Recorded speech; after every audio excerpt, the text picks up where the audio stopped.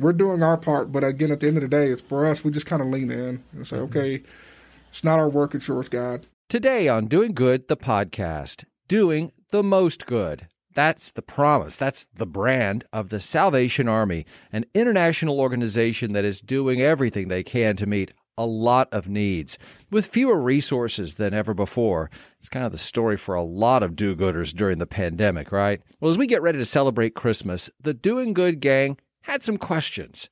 What's caused this movement, founded more than a century and a half ago, to not just survive, but thrive?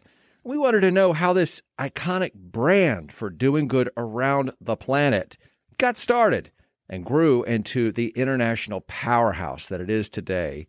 You know, what are they doing right, and what can we learn from it? And what about those red kettles and those jingling bells? Hey, we even jumped in ourselves and experienced firsthand what it's like to be on the front line of a brigade armed with love. It was amazing. We think after hearing this episode, you might just think twice before you ever walk past a red kettle without emptying your pockets and doing it with a smile.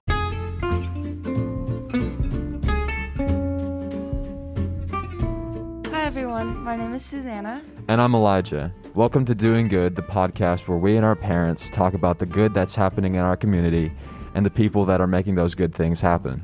So we actually just kind of sit here until we're told to talk, but we're actually the funny ones, so stick around and listen. Good morning, everybody, and welcome to Doing Good, the podcast. Today I'm here with my good friends Josh Smith, Elijah Smith, Susanna Digby. Everybody's here. But How's only everyone one today? of us is wearing a festive electric sweatshirt. That she can't figure out how to turn the lights on. It has lights on it and it lights up somehow, but that's too technologically advanced for me. I'm too old for this. Wait, you mean to tell me you don't know how to make your I light can't up find the sweatshirt? switch. I'll find it eventually. I'm pretty sure it's on the hem of it that you have tucked into accidentally your electrocute yourself. pants somewhere. As a dad, I'm thinking it's one of those. This is my dad brain working. This is one of those devices to alert you if your daughter is getting too close to someone of the opposite sex, so that if someone comes in for any sort of It starts flashing. that it's like. You'd have to be in the same room, though, to see it. Oh no, her dad, the Prince of Darkness, Dr. Justin, he gets a He gets a text It's through an alert. app on his phone. Exactly. Oh my gosh, that's a great idea. Yeah. Clothing that alerts the parent to bad activity. How about that, Elijah? Would Okay. you like one of those for Christmas? It's like a digital. If it lights up, chastity belt. yeah. How about if it lights up when you are into no good? Yeah. That's an excuse to do no good. And so it can light up. Yeah. Oh, you want to see it light up? Yeah. The teenage mind. We can't really speak badly of these two because just this past week, what did they do? Community service. Yeah. Where were Charity. they? Yeah. Outside the Hobby Lobby, ringing a Salvation Army bell, and Yeah. it felt so good to me. Were you and Beck? So, tell everybody what happened, please, so we can. Well, we decided to jump in and be kettlebell ringers on Black Friday, which I thought, wow, Black Friday, that's some devotion. Yeah. But Susanna and Elijah were at the Hobby Lobby, which I hear was hopping. And then Josh and I were at the Belk at the Johnson City Mall. And I got the door where they're doing online orders and package pickup. So it was, so there wasn't a lot of foot traffic where I was, but there was a lot of people driving by, and then the store workers bringing them their packages. You hit up those store workers a lot for donations. Yeah, I just kind of kept looking at them going, this is my sidewalk. I own this sidewalk. But no, it was a great experience, and I was pretty sure about 20 minutes into it that I was going to hear that bell when I was in my sleep. Did you? Yeah. No, I really didn't. I was a little bit worried about that. I figured out, like at first I was holding the bell up and ringing it kind of close to my head. Oh, you were on it. Yeah, and then I figured out you gotta kind of hold it down here and ring it. So, and then about 30 minutes left in my 2-hour shift, I was like, wow, this is dead. So I turned on some Christmas music. On your phone. Yeah, and then it was easy because I was ringing my bell in time to the Christmas music. Yeah, well, you are a bell ringer, don't you? Bell ring at church? Yes, Don't you I sort of- am in my church's handbell choir. Okay. Yeah. But I play the really big bass bells in okay. my church handbell choir, or I have for the last couple of years. And ringing this teeny tiny bell is little- not the same. So What was it like for you all? I haven't really heard any. I heard somebody brought them Starbucks. Oh yes. We Okay, so are that is- spoiled. That's a rule However, violation, Yeah. right? Yeah. Well, and then as they were getting their Starbucks, Antoine Yoakum, captain of the Salvation Army, Our guest today. our guest today, busted them. Oh, we got to ask him about that because it was definitely a rule violation. Anyway, we that was not the highlight of your time, I'm sure. Was when a family friend. No, brought it you. was. Okay. It was It it was was. 100% the highlight of the time. I mean, But we, what was that like? I mean, did it feel weird? Because I'll be honest with you, I'm used to I've gotten over feeling weird in front of other people. It just happens a lot in life. By the time you're almost, you're 50, you just get used to it. Sure. I think we had to hit that curve really quickly and just feel comfortable where we were with people kind of looking at us and like giving us side eyes because we were just silently asking for money, you know? Did you ask or No. did you just you asked? we yelled at everybody that passed by and didn't Yo! give us money. Yeah. Give us It was money. like, get back here. We were extra aggressive with the bell ringing when someone just kind of walked past us. We Would just you like walk shook the over and bell shake harder. the bell in their face? Yeah. I don't think that's We quite... played a little Not game of like quite. hot and cold, so the closer they got to the thing, the louder. Don't worry, we made it But very interesting. As bad as it was, you can imagine with one bell, on a we two had bell. two bells. and they were not pitched the same. And Yeah, were, so were they you were like- trying to ring in sync? Oh, since such the percussion members, they were not They pitched just the sounded. same. They sounded awful. So one's like Yeah. ding ding ding ding, the other one's ding ding ding ding ding, ding, and so they were Yeah. at war. Okay, We Charity figured out- is an amazing thing, but the sound of it was ugly. Hurts. is not as good. It's like It's not sausage. as I was Yep. wondering though. I noticed in the pictures, my bell was red, and their bells were red. Your bell was silver. Do you Well, have your own bell? I didn't want to say anything. I have no clue. Oh, okay. This adorable, sweet woman shows Gucci up bell. with a. And listen, this is something I want to encourage everybody to do. If you Gucci hear this bell. and you have 2 hours and you want to do some good, and we know if you're listening, if you're this far into a podcast called Doing Good, you Right. probably are interested in, turning the beat around in this world where a lot of people aren't doing good. So, go to the Salvation Army Register website and register to ring a bell. It was so easy. Yeah, and it 2 hours went by pretty quickly. It was Suzanne. Susanna's shaking her It head. was faster than work. It seemed faster. Work at Ingalls. 2 hours ringing a bell for the Salvation Army. Faster or slower than 2 hours working in the checkout line at Ingalls. Seemed faster because it was new. New things usually seem faster. Yeah, I would agree with that. Okay. The two of you often are on the same line, so it wasn't like the company helped at all. You were used to that. It was.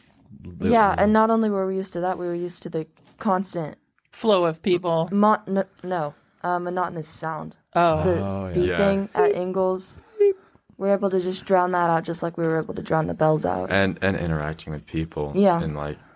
In just like a, unfortunately, kind of prepared way. Just like, thank Yep. you for giving. Have a Merry Christmas. Being super We're friendly and trying it to just be going right over sincere. your head. Trying to be sincere, but whenever you're, seeing a bunch of people, you start saying the same thing over and over again. Unfortunately. I had a technique that I noticed worked a little bit that would come to giving money. I would go, because I was near a door, I would pull the door open for people. Oh, that was nice. And I would say, welcome to Belk. Merry Christmas. One less thing for you to have to touch, yeah. So we kind of got there in that moment, because everybody now when they're going to the store, a lot of people I think feel like they're about to go into some sort of, Poultry farm. they're going, like brace yourself, Yeah. and it seemed like that made them a little bit more willing to drop some coin in my bucket. Yeah, that was smart. Did that work for anybody else? I was not that close to the door because did you watch your preparatory video? I did, And they said, yeah. don't get too close to the entrance. yeah. And so, aggressive. find a place. And I don't know that it was aggressive. I mean, I found a place. I was right on the edge of the curb, sort of, Mm-hmm. in the middle between the entrance and the exit doors. Did you have to find a place to start it, or was there already something there? Yeah, because when I got there, they didn't even have my stand and my bucket out. Now, as I was like driving by slowly, trying to figure out what I was supposed to do, because this was my first time as a bell ringer, and I'm not at the silver bell status yet. Well, you know, it takes a while. There you go. But I noticed inside, you know how like the store has 2 sets of doors? I noticed that there was the kettle and the stand and the tripod sitting, not the kettle, but the tripod and the sign sitting inside the store. And so in between those 2 doors. So I went in, got it, set it up where I wanted it. Okay. Oh, we should have known. You established your own personal. Yeah, no, I peed my circle around it. I'm like, this is my space. So we wanted to Peed do a circle. I didn't around really it? pee a circle. It's metaphoric. You would. You It's peed a metaphoric. circle? Yeah, like, you know, if you're laying peed a claim to, circle? if you're a cave person, you're laying claim to something, or if you're a dog and you're So laying they claim would to pee a something. circle around their property. Yeah. You've never Alright. heard that expression? Time to adopt caveman methods. You've never heard that expression? No. I'm gonna start doing that with my clothes, so my brother can't steal really it. is disturbing. Pee on all of them. You know why we? Do you know why we did this? Because I thought before we interview and meet, who's a good friend of mine. I've known him for a while, at least more than a year since he moved to Johnson City from Georgia. Captain Antoine Yoakum, who you guys are going to love. He's awesome, and he's coming in a moment. Yeah, we met him for like 2 minutes, and he was. Oh yeah, he was super. I thought to myself, this would be a good chance for us to get some exposure and some experience about the Salvation Army, which is a you name mean I've with the heard bell all my ringing. life. I thought it was genius that you, set us up to have some experience so that we could have an intelligent conversation with Antoine. Well, and we're going back again, friends. Yeah. We've got another one book, but I thought I could play a game with you guys this morning before we have Antoine in. we're Real doing the quickly. game before? Well, this is just for you guys. This is yes or no, or true or false. It's a true or false game about the Salvation Army. Okay? Okay. Okay, test your knowledge of the Salvation Army. Okay. So true or false, the founder of the Salvation Army was named William Booth. False. I think that's true. It's too specific not to be true. I say true. True, it was William Booth. Oh, he's all over there like It was- test analytics. Okay, true or false, pick one. A, the Salvation Army was founded in A, Paris, France. B, New York City. C, London, England, as opposed to Kentucky. I'm going C, London. Susanna? I'll go B. B, which was New York, New York. C. London. The answer is C, London. Elijah's just going with mom. That's Maybe. a smart move, by the way. Okay. The original name of the Salvation Army was A, the Red Kettle Army, B, the Salvation Brigade, or C, the Christian Mission. That's a tough one. A. I'm gonna say C. I'm going B. B, the Salvation Brigade. You're the Christian Mission. How about you, Susanna? A The was Red Red Kettle Kettle Army. Army. Was the first one A. B is Salvation Brigade, and C is Christian Mission, which was the original name of the Salvation Army. Christian Mission. I'm gonna say C. I said A. I said Salvation Brigade. It is C, the Christian Mission. Yeah. Okay. 3 for 3. So who was the first convert of the Salvation Army in London? Was it A, C.S. Lewis, the author, B, a prostitute, or C, the King of England?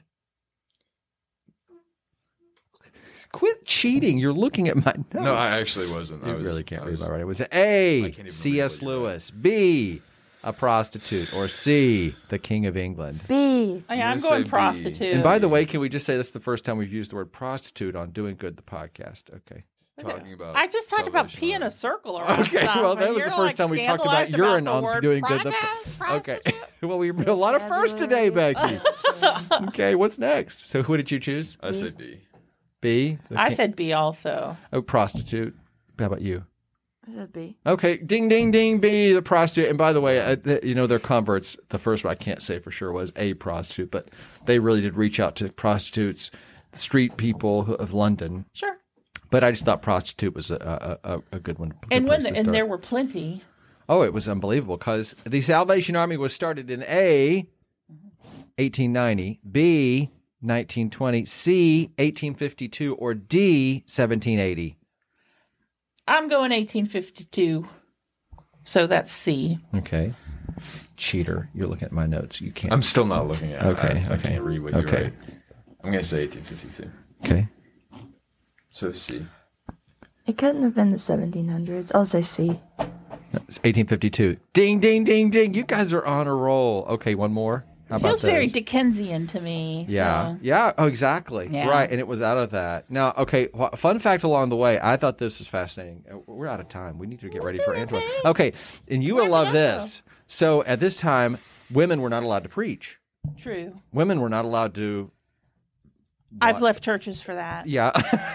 Okay. Well, then you would love the fact that William Booth's wife, Catherine, was empowered Catherine Booth. by the pulling out of the, they kind of left. They were kind of like the church was not doing what they felt was a sufficient job of reaching out to the Well, people. and I think that they were Presbyterian, weren't they? Or one of those. And Catherine becomes a very well-known preacher before women were allowed to become speakers within the church. Fascinating. And their daughter, Evangeline Booth, this is, by the way, there's this website called Google. Evangeline Booth comes to the U.S. and really becomes the leader of the Salvation Army in the United States and brings the Salvation Army to the U.S. Isn't that fascinating? Pretty interesting. And here's the final thought. Evangeline Booth started this movement within World War I. A, the Red Cross. B, the Donut Girls. C, the Salvation Army Red Kettle Campaign. I'm going to say C. Though I kind of want it to B.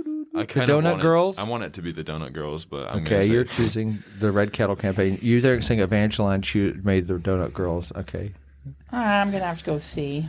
The Red Kettle Campaign. Yeah. Ladies and gentlemen, Susanna is correct. It's Oh, the the Donut Donut Girl! Girls. Savannah Digby does love a good donut. So I think doesn't? I Yeah. think this was like literally like a movement where they would come out to the front lines and they would give donuts to all the soldiers, Oh, heck yeah. Interesting. and they called them Donut Girls. Which does that term that would not necessarily be what we would call them today? I think is the Oh, Donut no, Girl. they'd probably be the Donut Girls. All Anyway, right. that Well, was Evangeline Booth. So we If should go in not now. Anything more vulgar. What's that? If not anything more vulgar. I know it. Yeah. That being said, That being said, we want to welcome our guest today, ladies and gentlemen, having his debut entrance on to Doing Good, the podcast, Captain Antoine Yoakum. hi, Captain Yoakum. How are you today? I'm well. How are you? I'm very good. Thank you. Merry Christmas. Yeah, Merry Christmas. Merry Christmas. Thank you for coming on Doing Good the podcast and talking about the work that the Salvation Army is doing. And, as you were coming in today, my daughter looked at me and goes, why is he so dressed up? And so I said It's to a her, uniform. I said, that's his uniform. I said, it's the Salvation Army. And so he has a uniform that he has to wear. So and would you like to take a minute to educate my 17-year-old on that? When it comes to our dress in the Salvation Army, we wear a uniform, and in the Salvation Army, we are a Christian organization, a Christian church. I like the movement. I like to call us a movement better because we don't just identify as a worshiping community, but we're a movement who does good in the community. And our uniform, simply put, is an expression of our faith. Right? And so you'll see 2 S's on our shoulders, which means we're saved to serve. And you'll see the epaulets with stars, which simply 1 star is a lieutenant, 2 stars is a captain. You'll see a crest on a major's shoulders. And really, internally, it just identifies how long we've been operating in the capacity of an officer.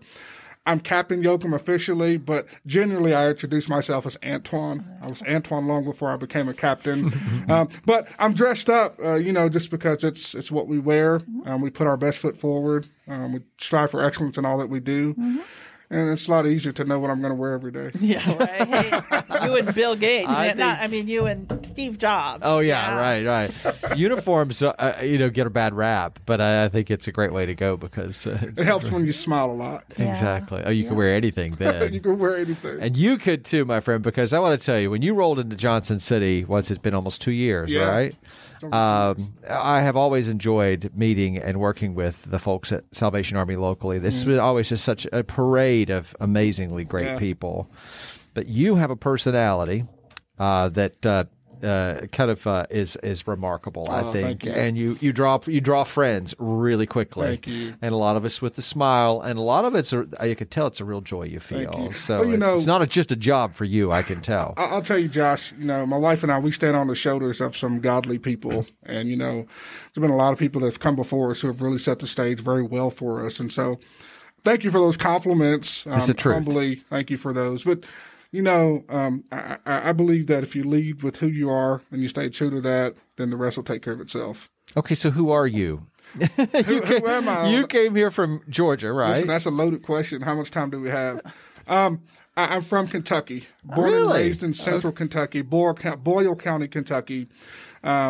Moved to Clearwater, Florida for about a year in preparation for the Seminary Training College in Atlanta, Georgia.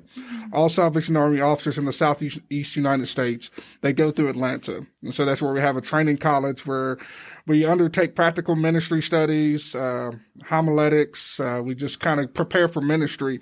There's practical ministry trainings where we learn how to administrate and get basic tools. And so after my 2 years in Atlanta at the training college, my first assignment was actually in Atlanta. And so my wife and I, we wound up living in Atlanta for about 6 years. And so after our assignment in Atlanta, we were appointed to beautiful Johnson City, which was a welcome change. It's closer to home. It's more like home. We're small town people. We like slow pace. And so yeah, that's kind of who I am in a nutshell. And I don't know how much more you want to know Well, how did about you me, get but called to the Salvation Army? Because I don't think that's not a career track that I think most of us understand how it even works. They're not sitting there in high school going, and you could join the Yeah. Salvation Army. Yeah. That's a wonderful question, Josh. And you're right. It's not a career track. It's a calling. Okay. For me, my mother raised my two brothers and I in the Salvation Army Church in the worshiping community. Oh, wow. Okay. And so my roots are in the Salvation Army, having been, my faith has been formed in a Salvation Army sanctuary over many years. And my past, having been raised in a single mother home, working through a lot of issues personally and, I've been formed in a way that I want to give back. I want to serve other people. And I think all things happen for a reason. And naturally, when I finished my undergraduate degree in social work from Eastern Kentucky University, I went into child welfare. My big goal was to get my license. I want to be a licensed social worker and open up my own practice and do family therapy. Mm-hmm. I wanted to help at-risk teens and youth and just help build family structures. I believe a real problem in our society is that the family unit has deteriorated and continues to. So that's my passion, working with people and helping others achieve and grow and find quality of life. And anyway, long story shorter, I guess I should say, we found ourselves, my wife and I, probably 3 or 4 years after I started working for the state of Kentucky as a social worker doing child investigations and abuse. So I was a child services worker and seeing awful things. And it was where I was supposed to be, but it takes the right person to do that kind of work. And anyway, the Lord started tugging on my heart and just kind of opened up my eyes to full-time ministry in the Salvation Army. And as a Salvation Army officer, I literally get to do all the things that I wanted to do with credentials. Right? I sit next to the suffering and the hurting. I comfort them. We help prevent homelessness by paying light bills. I get to do it at a high level. I get to make sure that our operation is working in a way that we can still provide those needed services. I can walk across the street from my office and walk in the shelter and put a hand on somebody's shoulder and let them know it's going to be okay. So that's kind of like my background of how I got involved with the Salvation Army and where I find myself today. I consider myself a change agent. I have a high motor naturally. I can't sit still most of the time. And it really couples well with the Salvation Army's work, where there's so many things to do and so many things to put our hands to. And so it's probably why it works out so well that I'm involved with this ministry, because the work never stops. There's always something else to do. And you like that. I enjoy that. I need to be doing something. I think again, I think it's part of why I'm wired the way I am. I want to make things better, you know. I'm sitting here and honest to goodness, my mind is being blown, right? Because I think the average person, right, on the street thinks about the Salvation Army and they think about two things, right? They think about, one, the thrift store. Okay? And two, they think about those kettles and the bell ringers. That's right. And I don't know that they understand the depth and the complexity and really the breadth of the work that that Salvation Army does. Like, for me right now, just thinking about the fact that this is a active worshiping community, I'm a little floored. That you could grow up in the church. That you can grow up going to the Salvation Army Church every Sunday. Yeah. And I got to think about what a rich worshiping experience that must be, because I think you're pulling from people from all walks of life, right? I go to a church, a well-established denomination, and everybody's the same. Yeah. You know? Everybody's the same. We do the same thing every week. Sure. And I like it. I do, because I find comfort in it and solace in it. And the rhythm of things kind of helps me to ground for the week to come. But this would be a really powerful worship experience, because you're going to be with people from all walks of life. You're going to be with people whose skin is different colors, right? You're going to be with people with different political views. Sure. Now I want to go to the Salvation Army Church. Good job, Captain Antoine. So you grew up worshiping beside homeless people, I would think. I did. You know, in Danville, Kentucky, the community looks a lot different than Johnson City, but we certainly would. Many of our congregation members were the marginalized. There are those who are often looked past, who don't get a second glance. And what that has done for me, it's created a sense of gratitude and thankfulness for where I am today, and also a desire to help those. But it can go a different way. I mean, you could grow up an African-American male in central Kentucky, the child of a single mother, and it can take a different path forward. You could grow up in any demographic in a broken home. Yeah. And I hope that's not an offensive term. No, not at all. I hear it used that way. Not at all. And it could go, so what happened? I would imagine you would consider it a spiritual factor, but you looked at it and said, I want to make a change. That's right. So what happened? You know, I think there's a lot of grace that comes into my story, I think I could be in a million different places today, really. And, not every day is easy for me as a Salvation Army officer. In fact, most days are very taxing. However, I think it's really by the grace of God that I found myself in a position where I get to do these type of things as a Salvation Army officer.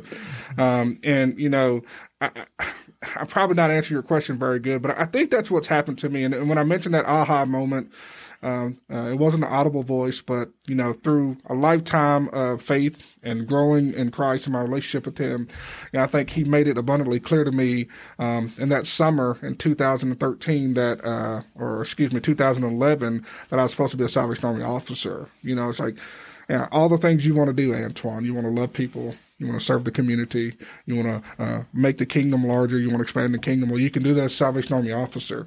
And I'll put some restraints on you, but I'm going to allow you to use your skill sets. I'm going to allow you to be exactly who you are. And I think that's where I'm at today. And that's how I kind of came in this direction. I think this is something that was happening from the day that I was born. The Bible tells us that He knew us right in the womb. And I think that's where I'm at. It's a large amount of grace that God has given me. And that's what has found me where I'm at today. What's your favorite work in the Salvation Army? Oh, that's tough. My favorite work. You mean like service, or what do I like to do the most? Well, I think you can answer that question any way you want, Captain. I think I like to strategize. I like casting vision, and I like setting the goals and objectives. I like galvanizing communities. Those who want to do good.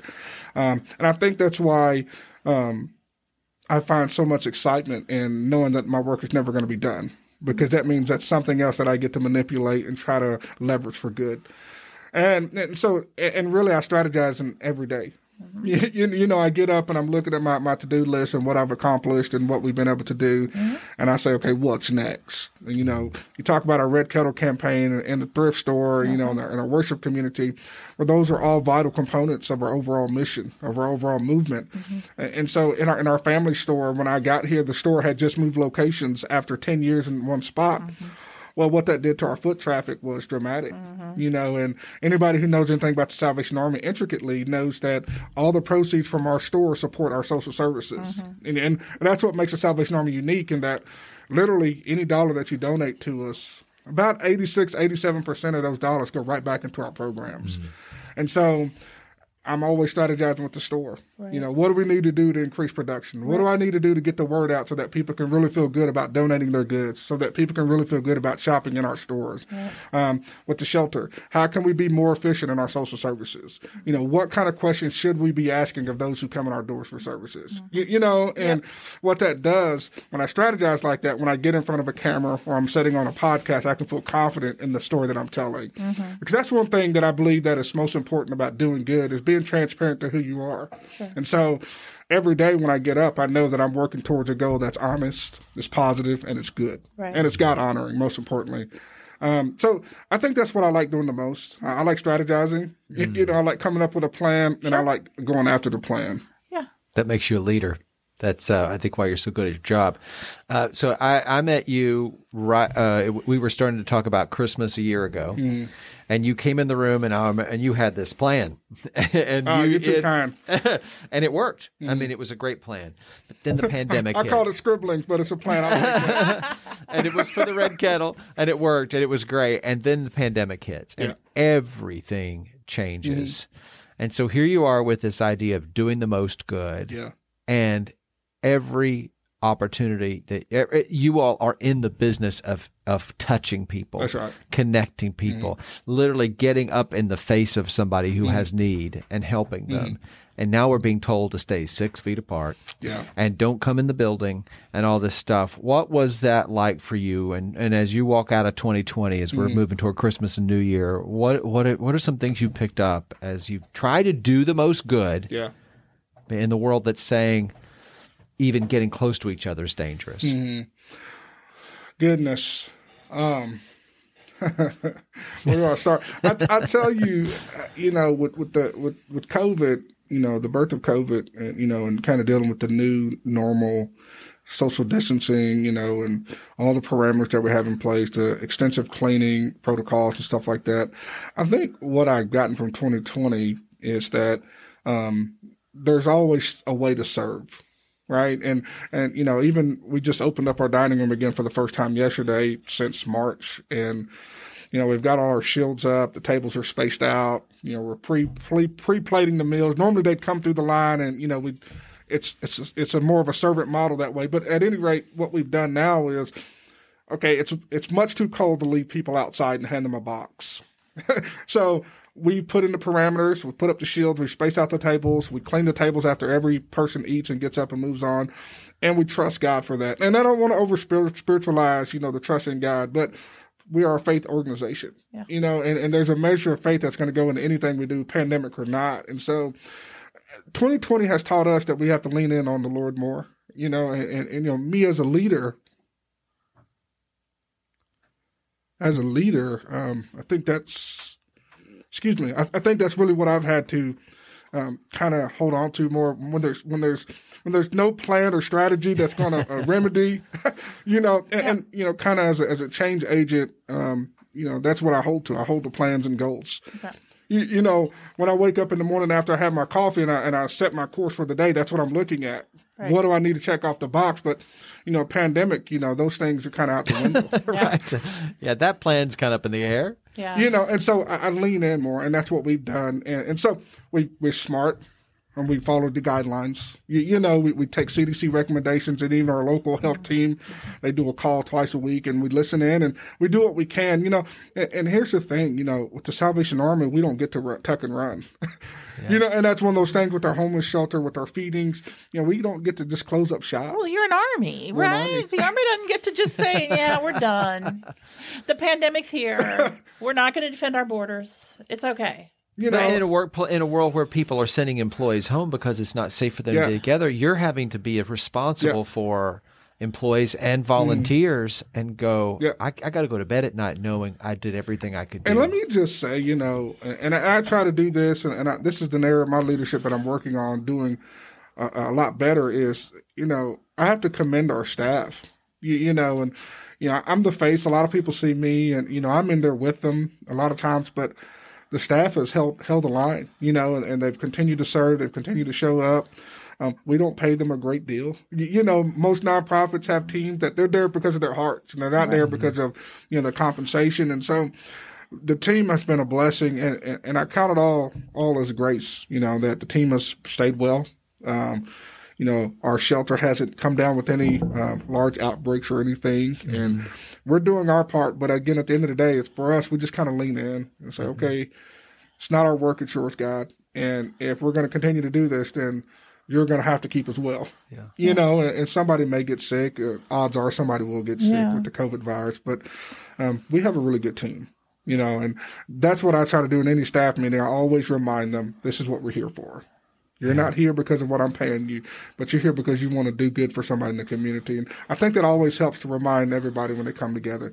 And you know, it kind of makes it a little easier to get up every day and come to work. Now, I will say internally, we have put a lot of things in place. So shields, barriers, masks, you know, we clean constantly. We've got some crews coming in from the community, a couple companies who clean on a regular basis. So it's probably a lot cleaner than it was before the pandemic, to be honest. So doing the most good is being smart, being responsible, listening to the experts, and then arm yourself with faith and go forward and do what you can do. And you say lean in. I'm wondering, isn't it really, truly just, aren't we realizing how dependent and how vulnerable and how faith dependent we are and have been? We've lied to ourselves. You know, we can lie to ourselves and go, oh, I'm, you know, not a worry in the world.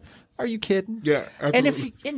And you know, maybe we don't avoid the spiritual around here, right? But maybe you're out there listening and you don't call it God, right? Maybe you call it something else. Yeah. But you know, it's like, you got to depend that there's a higher sort of force of for goodness at work in the world, and if you're tapping into that force for goodness, then you know you're adding a layer of protection around yourself, right? And you can go forward without fear. Yeah. So but we don't shy away from God. Well, you know, and I appreciate that and the way you frame that. Whatever you call it, I call it Jesus. Yeah. You know, and that's a beautiful thing too about, you know, you talk about Salvation Army and how I came in it. Well, that's part of who we are. You know, that's part of why we don't have to shy away from, you know, saying that we are people of faith. That's not for everybody, and that's okay. But what I will say, everybody wants to do good. Yeah. You Everybody's know, got something regardless to do. of your faith You would tradition, hope so. Right? Yeah. Everybody wants to do good. Everybody wants to see a better environment. You know, everybody wants to see unity. And so regardless of our differences of faith and belief, we can still come together and we can still, you know, figure out how we can work together to make things better for everyone. So that's really kind of how I'm wired. And I'll work with anybody. Yeah. You know, if you want to see something positive, then how do we make that happen? Yeah. You know, I'm not one to force my faith on anyone. I don't need to. Right. You know, I walk in a way that people will hopefully see that I have something deeper driving me. And I believe that's the correct way to do it. Yeah. So, yeah. And Captain Yoakum, I've got to tell you, you know, in a minute, I think our teens are going to want to talk to you about ways that people can do good and specifics and stuff like that. But so this past Saturday, was it Saturday? Friday. It was Friday.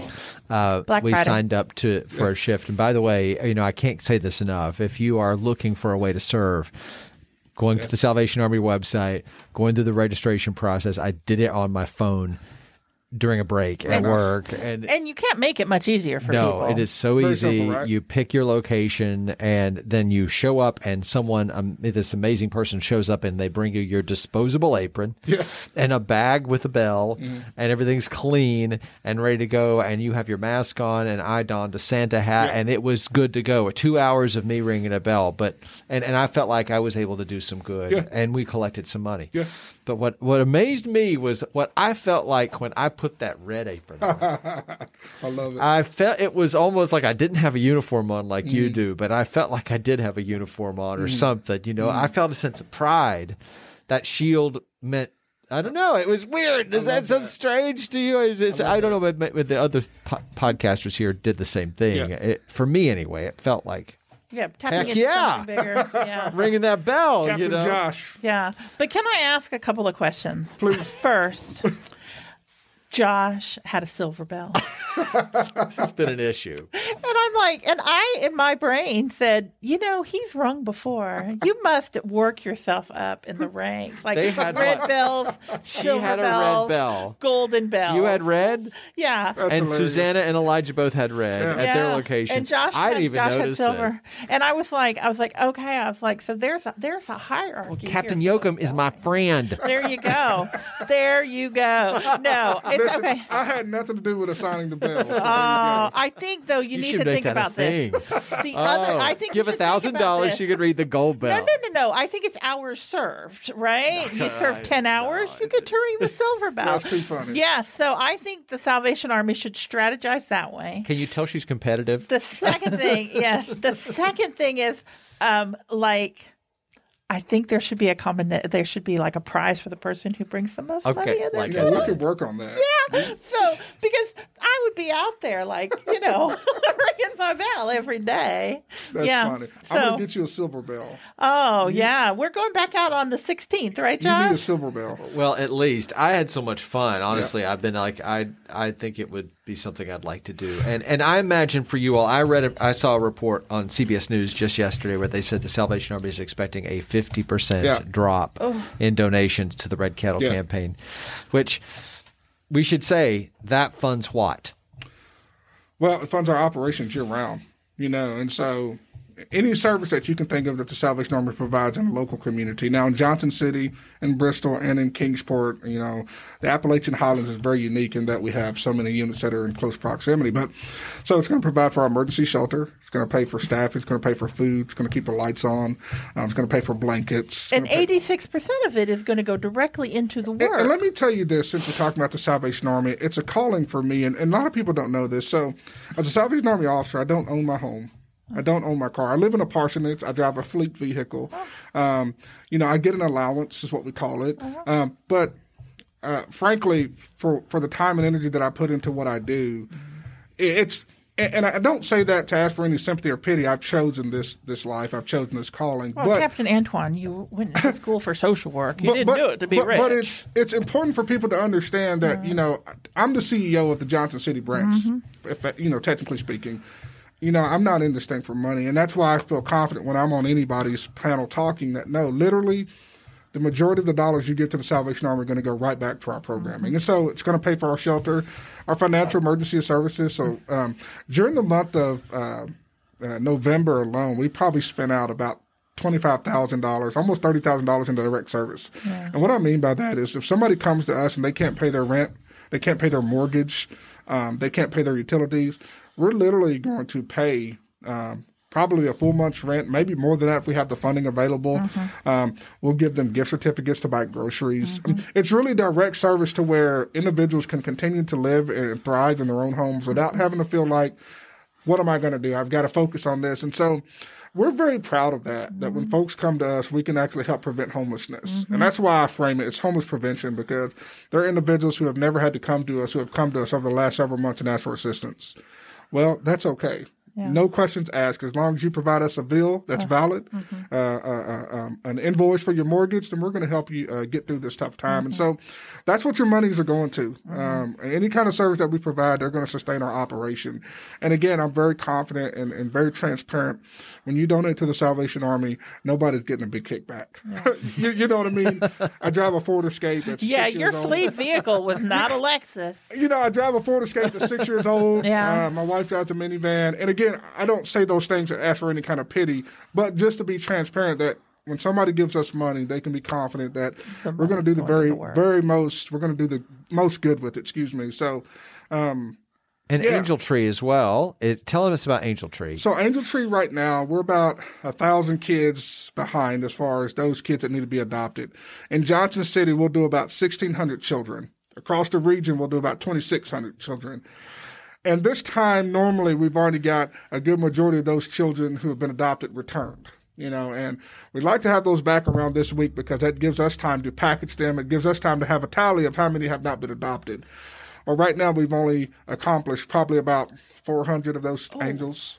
Yeah, so what'll happen is Angel Tree, it's going to happen. The kids are going to be served. So what'll happen is money will come from something else. What'll happen is we'll take money and we'll go out and we'll shop for the children. Right. The real reason why we ask for people to adopt them because we don't want to have to take money and reallocate it from other vital programs. Nonetheless, children are going to be taken care of. It's not going to be something where children just don't have Christmas. I'll be transparent in that, but it is one of those things that we're kind of like, we need to figure out how to get people more engaged with this at this late in the game. And so the Angel Tree is also supported by bell ringing. You're asking, what does that support? It supports our Christmas program or Angel Tree programming. It's important work. And let me just tell you this, I'm an Angel Tree recipient. Again, as a child in small town Kentucky, we didn't have a whole lot. There were some Christmases where the only gifts I received were from Angel Tree, and for me, it's much deeper than this is a program that I'm running as a CEO. Right. I've sat in the seat of those children who, without the Angel Tree program, the Salvation Army, there would not be any gifts. And it's not about gifts, but it's about the hope. Sure. Yeah. That the gifts provided. And I like to distinguish between those two because some people say, it's just materials, they don't need it. Well, yeah, but it's a lot nicer to have something. Well, when you're a child, you have to have some material expression I agree. of love and goodness, and that's what those gifts are. We talked about this last week in our podcast episode about Santa Claus, where I made everybody profess to believing in Santa Claus, which we already did, and so because he was hope that there was good in this because world. he was a physical manifestation that children could see that said there's something out there working for good for me. Yes. And so it teaches them to believe in goodness. It's powerful. Yeah, super powerful. The podcast episode was really probably one of our best. So even though the title of it is the worst Christmas episode ever. What's your deadline for Angel Tree? Because you have to cut it off at some point. So, I mean, our deadline, ideally, for an angel to be adopted is this Friday. How can we get that out there so people can really know? We need to emergency drop this podcast. No, and I think maybe we need to hand out angels at the kettle. We probably do. It's a process. Go ahead. I'm sorry. There's a process. It's not hard. It's not hard. So we put out a couple of press releases this week, just kind of getting the word out, and we've started to have a little bit more traffic.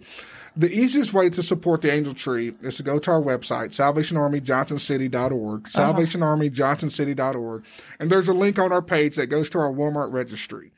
And they can literally go to the registry, and they may have $50 that they want to give to the Angel Tree. Well, they can go down, they can spend $50 on the registry buying stuff. And the nice thing is it's drop shipped right to our administrative offices. Right.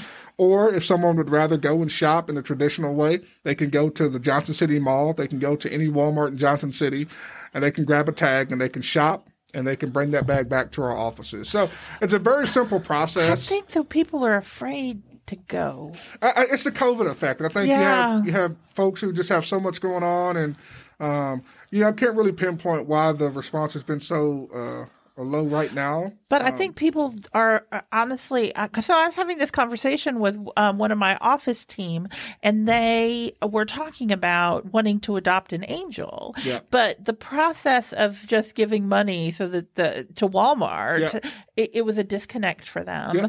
They wanted to have that tag. They wanted to be able to say, I'm shopping for a 12-year-old boy. So that's still an option. And they don't have to go to the registry. What the registry has done for us is allowed for those who do not want to go out and shop. Right. They're able to do that. But if you go to the mall, if you go to any Walmart, the Angel Trees are there. So you can still pick up that tag, and you can still go shop and provide Christmas for as many children that you would like. Yeah. So the process is still the same. Okay. There's some ideas that I have about maybe we push the registry so much that some people have become a little, I don't really want to do it that way. Whatever the case, there's still time to adopt. There's still time to get involved with the Angel Tree so that we can help make Christmas happen for so many children who are depending on it.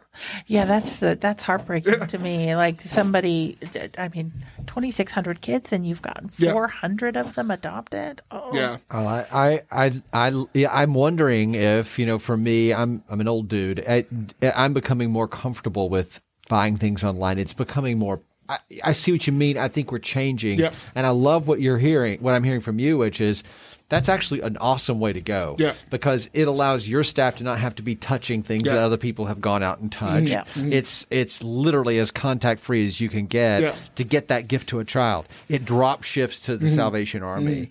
And then if you're listening to this after that, even after Christmas, you can give to the Salvation Army knowing that it's all kind of coming out of the same pot, right? Yeah. I mean, if you didn't get all your angels and you had to pull from another fund, you're helping that fund. That's right. At any time you donate. And so what we do pre-Christmas, if somebody sends a check and it's designated Angel Tree, then those dollars will absolutely be spent on Angel Tree.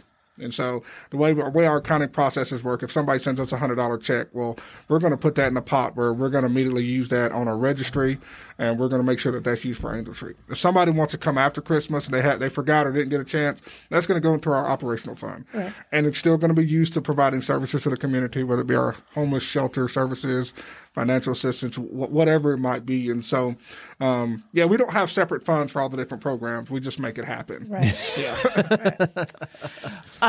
Okay. Well, I think we need to turn it over to our We need to team. warn you, these teenagers like to play games. Okay. They may ask you some questions, like trivia. They're going to come in here. So I just like to brace win. yourself. Uh-oh. So... Well, would you fight for a silver bell or a gold bell? I do. I'm all about the bell ranking system. You could pitch this to Salvation Army National.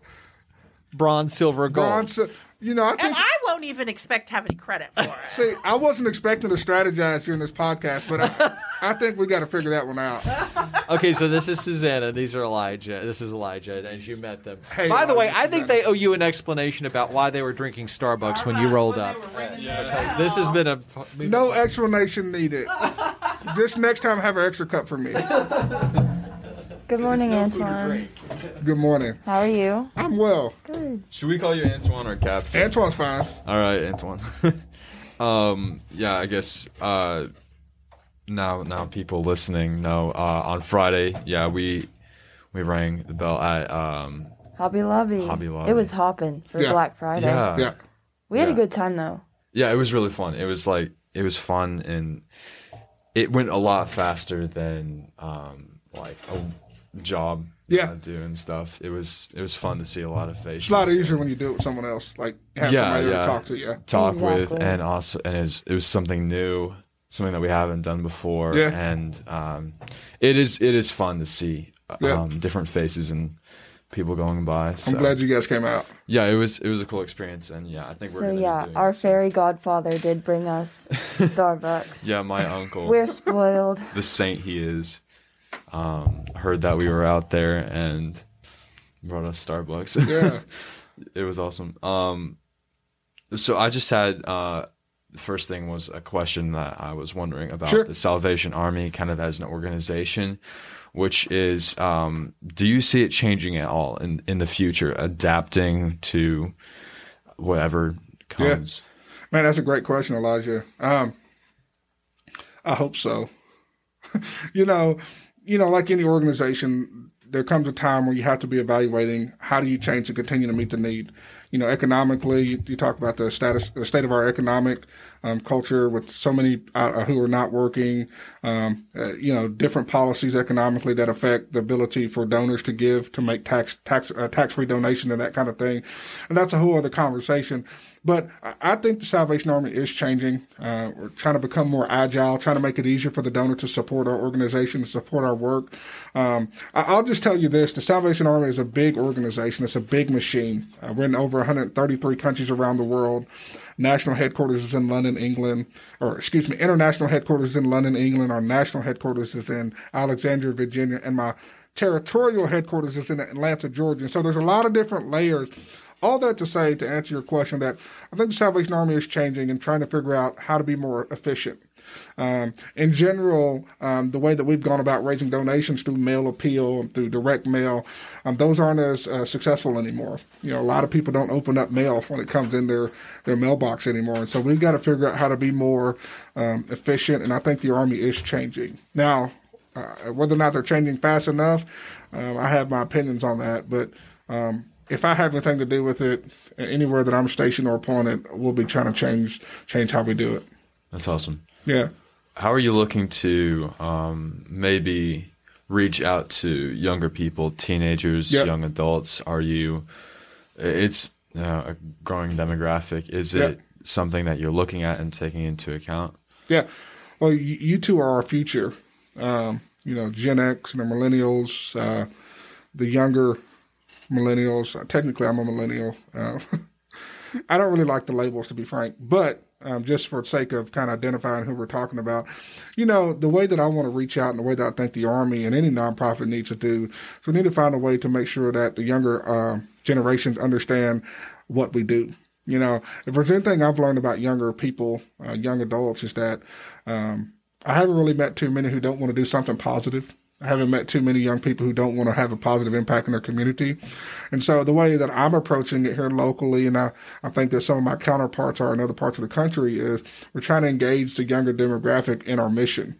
We're helping those who are hungry. We're helping those who are less fortunate. And you can help them right away. It's not just by making a donation. Right now, COVID has put a halt on it, but we invite people in to serve meals to the homeless. We invite people in to volunteer in our family store to help us help us stock things so that we can raise money for our shelter. We invite people in to bell ring, to get out and ring the bell to help us raise money. So there's many ways that the younger people can be involved in our mission. And the way that I'm doing is trying to have the conversation. This is a great example. We just have to talk about it. We're trying to engage more with our social media, make it more apparent of what we're doing with the donations and how you can help even if you don't have money to give. I think that's a big mistake of many nonprofits, is that we don't really talk about how to engage those who don't have the extra money to give. And I think more importantly than money, a lot of times it's just the engagement, because those who don't have the discretionary funds now, 15, 20 years, chances are they'll have some extra monies that they may want to give to an organization that they know is literally doing the best work or doing work that's admirable and worthy to support. Yeah. So it's about getting teens to take the first step. Or not just teens, anyone that wants to do good but doesn't know where to go. Yeah. So I've got a fun question. Who counts all the kettle money? Who counts all the kettles? We have a team of volunteers. This year it's less volunteers because of COVID. So we have staff who spend probably a few hours every day counting our money and getting everything reconciled, and then we go make that deposit to the bank. Okay. Do they have to do it by hand, or do you have machines? Oh, there's not really an easy way to count money. It's by hand. You have cash sorters and coin counters, but it's all got to be counted by hand eventually. As you can imagine, you got a bucket and all the cash is thrown in there, and rainy days are the worst because, you get rain and moisture in the kettles, but all the money's got to be straightened out. It's got to be sorted, and then it's counted by hand, and then it's verified by a cash counter. So yeah, it's by hand. It's cool. I can't imagine how long that takes. It's truly a labor. It's a good labor. We're grateful for the donation and the community support, so we're glad to do it, but it takes some time to do that. Because every penny helps, right? What's that? Because every penny helps, right? Every penny helps, absolutely. And I always say, listen, it doesn't matter what you can give, just give something. It's about the volume. It's not about the size of the gift as much as it is about the volume, the amount of people who give. Yeah. So I want your take on how important teen leadership is in communities, just in general. Listen, these are great questions. I'm impressed. That's a solid question there. Team leadership is vital. Leadership is not being in charge. It's about influence. And so when you're able to influence and galvanize people around you to do what you need them to do, that's team leadership. It's not about telling people what to do. It's about casting the vision and demonstrating how we can achieve it together. And so team leadership is vital. I mean, if you don't have someone who's selling the vision and then showing how to achieve that vision, then you have a team that fall apart, And then the relationships within the team, those are so essential. It takes time to build a good team, and part of what I do for my leadership is I roll up my sleeves as much as I can. Because at the end of the day, when I'm not on the scene, I need to know that what the vision is still been carried out. And so anything that you do when it comes to team leadership, just make sure that you're willing to do what you're asking your subordinates to do or the team leaders to do. And then your influence will go much further than you having to be in the room. Yeah, that makes total sense. A huge thing that we talk about is the leadership and effects that teenagers can have on the world. But you brought up when you were talking with them about family structure and how a big problem is deteriorating family structures. What can teens do in either healthy family structures to preserve it, or teens in unhealthy family structures can do to promote healthiness? That's another great question, Elijah. I guess you've done this a time or two. So what I would say first and foremost, family is not necessarily biological, right? And I had many people who God placed in my life at a young age to influence me, to encourage me, to build self-esteem in me, to help me see things that I couldn't see myself. And I consider those people, many people, family members. Now, we may not talk every day, but, there's that admiration and closeness that we have if we pick up the phone and talk, So I'll first say that, family is who you make it, and I hope that's not too cliche. So for those individuals who may listen or who may have a similar background to mine, who were raised in a single parent home and who maybe didn't have necessarily the support or structure that is ideal, when we talk about a nuclear family, that's okay. I don't think that really has to affect the impact that you can have on this world. Now, when we talk about how to sustain a family structure, I don't know that children or people who aren't parents can necessarily do a whole lot to sustain the family structure, but I think they can demonstrate what's valuable to them. And really what's valuable in the family structure is that connection, that closeness, that support, right? Those are all the things that a family provides to individuals and to young people and to children is, number one, love and compassion, right? Support, a self-esteem, all those things that we need at a young age to help identify our path or our track. Those are the things that you get from a family. So as a young person, I think if those are things that you're not finding within your family structure, you honor your family, of course, first and foremost. But I think there's so many ways nowadays to find that support. Maybe it's through a support group. Maybe it's through a small group. But you got to be open for that, And I think, I got to be careful because we could talk all day about this, but I think one of the challenges that I see, with the deterioration of relationships in our culture and when we talk about family structures is that we're so connected digitally, but there's so much power in having these conversations right across the table from one another. You know what I mean? Mm-hmm. And I think that's a lost art, especially when you talk about family bonds. I mentioned how I try to go home every day during kettle season to at least sit down at the table and have a meal. And we may not talk forever, but I'm there. I'm there for those moments. I can pick up my daughter, give her a hug. I can, slap my son across the neck, just something just to let him know that I love him. I'll text him here and there, say, hey, I love you. Because, I'm gone a lot, now I'm sleeping in the same house, but it's much different when we get to sit down and just be, you know what I mean? And exactly. So that's a long answer to your question, but I just think it's so much about what is it that you need and where do you find that?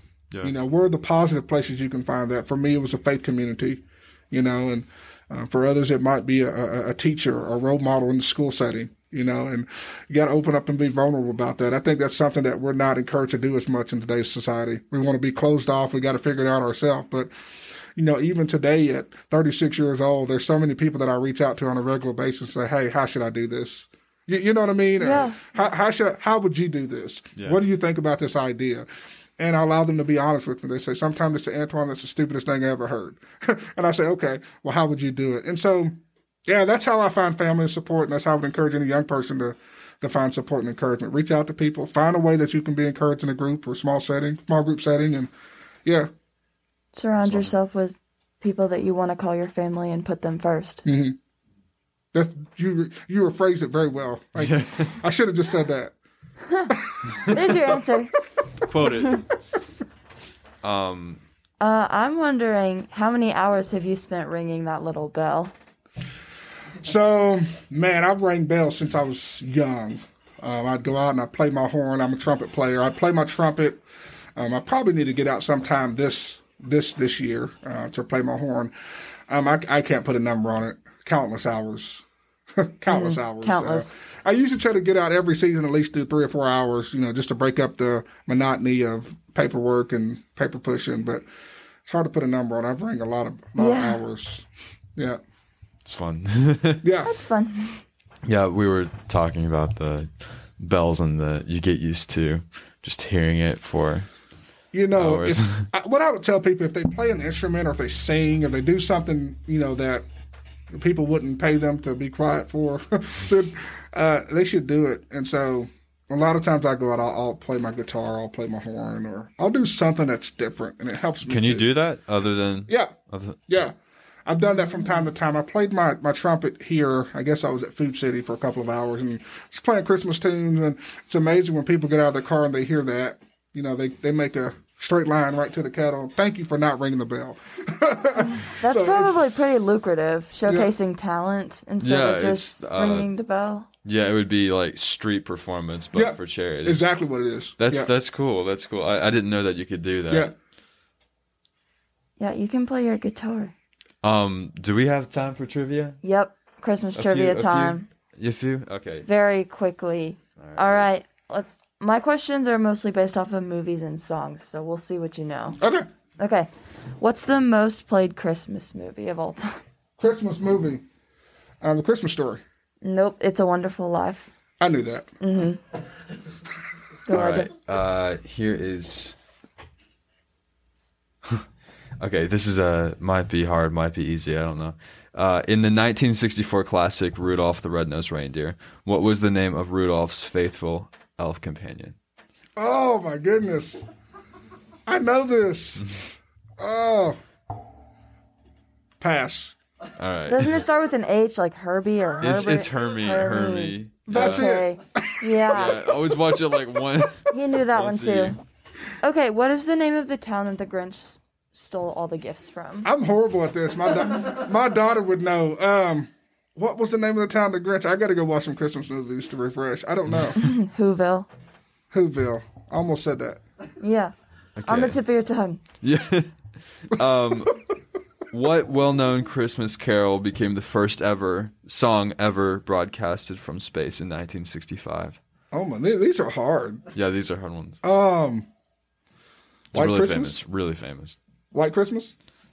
Jingle Bells. Jingle Bells. I would have guessed Jingle Bells. That was my next guess. Yeah. In the 12 days of Christmas, what is given on the 10th day?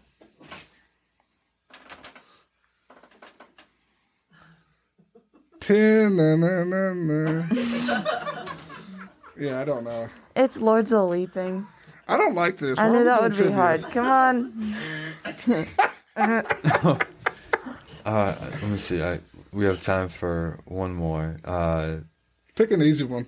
Okay, what's the name of the main character in Elf? Buddy. Yes. Yes. We'll end on that note. Will Ferrell. But just to wrap things up, where can people find you personally, and also where can people find Salvation Army and its different affiliates? Yeah, so people can find the Salvation Army. You can go to our social media page, our Facebook page, pretty active there. Also go to our website, salvationarmyjohnsоncity.org. Any information that you might need on how to support, how to donate, how to volunteer, what our services are, you can find there. You can find me on LinkedIn. I'm around working on 2 years, just still trying to network. Relationships are so important. You know, you talked about team leadership before, but you know, you got to have relationships. I think if anybody's in any other parts of the Tri-Cities or elsewhere, you can always Google the Salvation Army National site, type in a zip code, you can find your local chapter to see how you can help and support them. Anybody in the Tri-Cities, go to Christmas2020.org, especially over the next couple of weeks, if they want to get involved with the Angel Tree or ring the bell or help us with our Christmas efforts. Awesome. Yeah. And like Captain Antoine Yoakum said, and as he does, we encourage anyone and everyone to roll up their sleeves during this season and do some good. And thank you for being with us today. Thank you so much for having us. Great job. It was a good time. That's our show. Thanks so much for listening to Doing Good, the podcast. And you can find us if you'd like to hear more at our website at we'redoinggood.com or on Facebook or Instagram at We're Doing Good. So please like our pages and subscribe to our podcast on Spotify or Apple Podcasts or wherever you get your podcasts. We all have something that we can be doing, so just take the first step. Everybody show some love and do some good. Have a great day.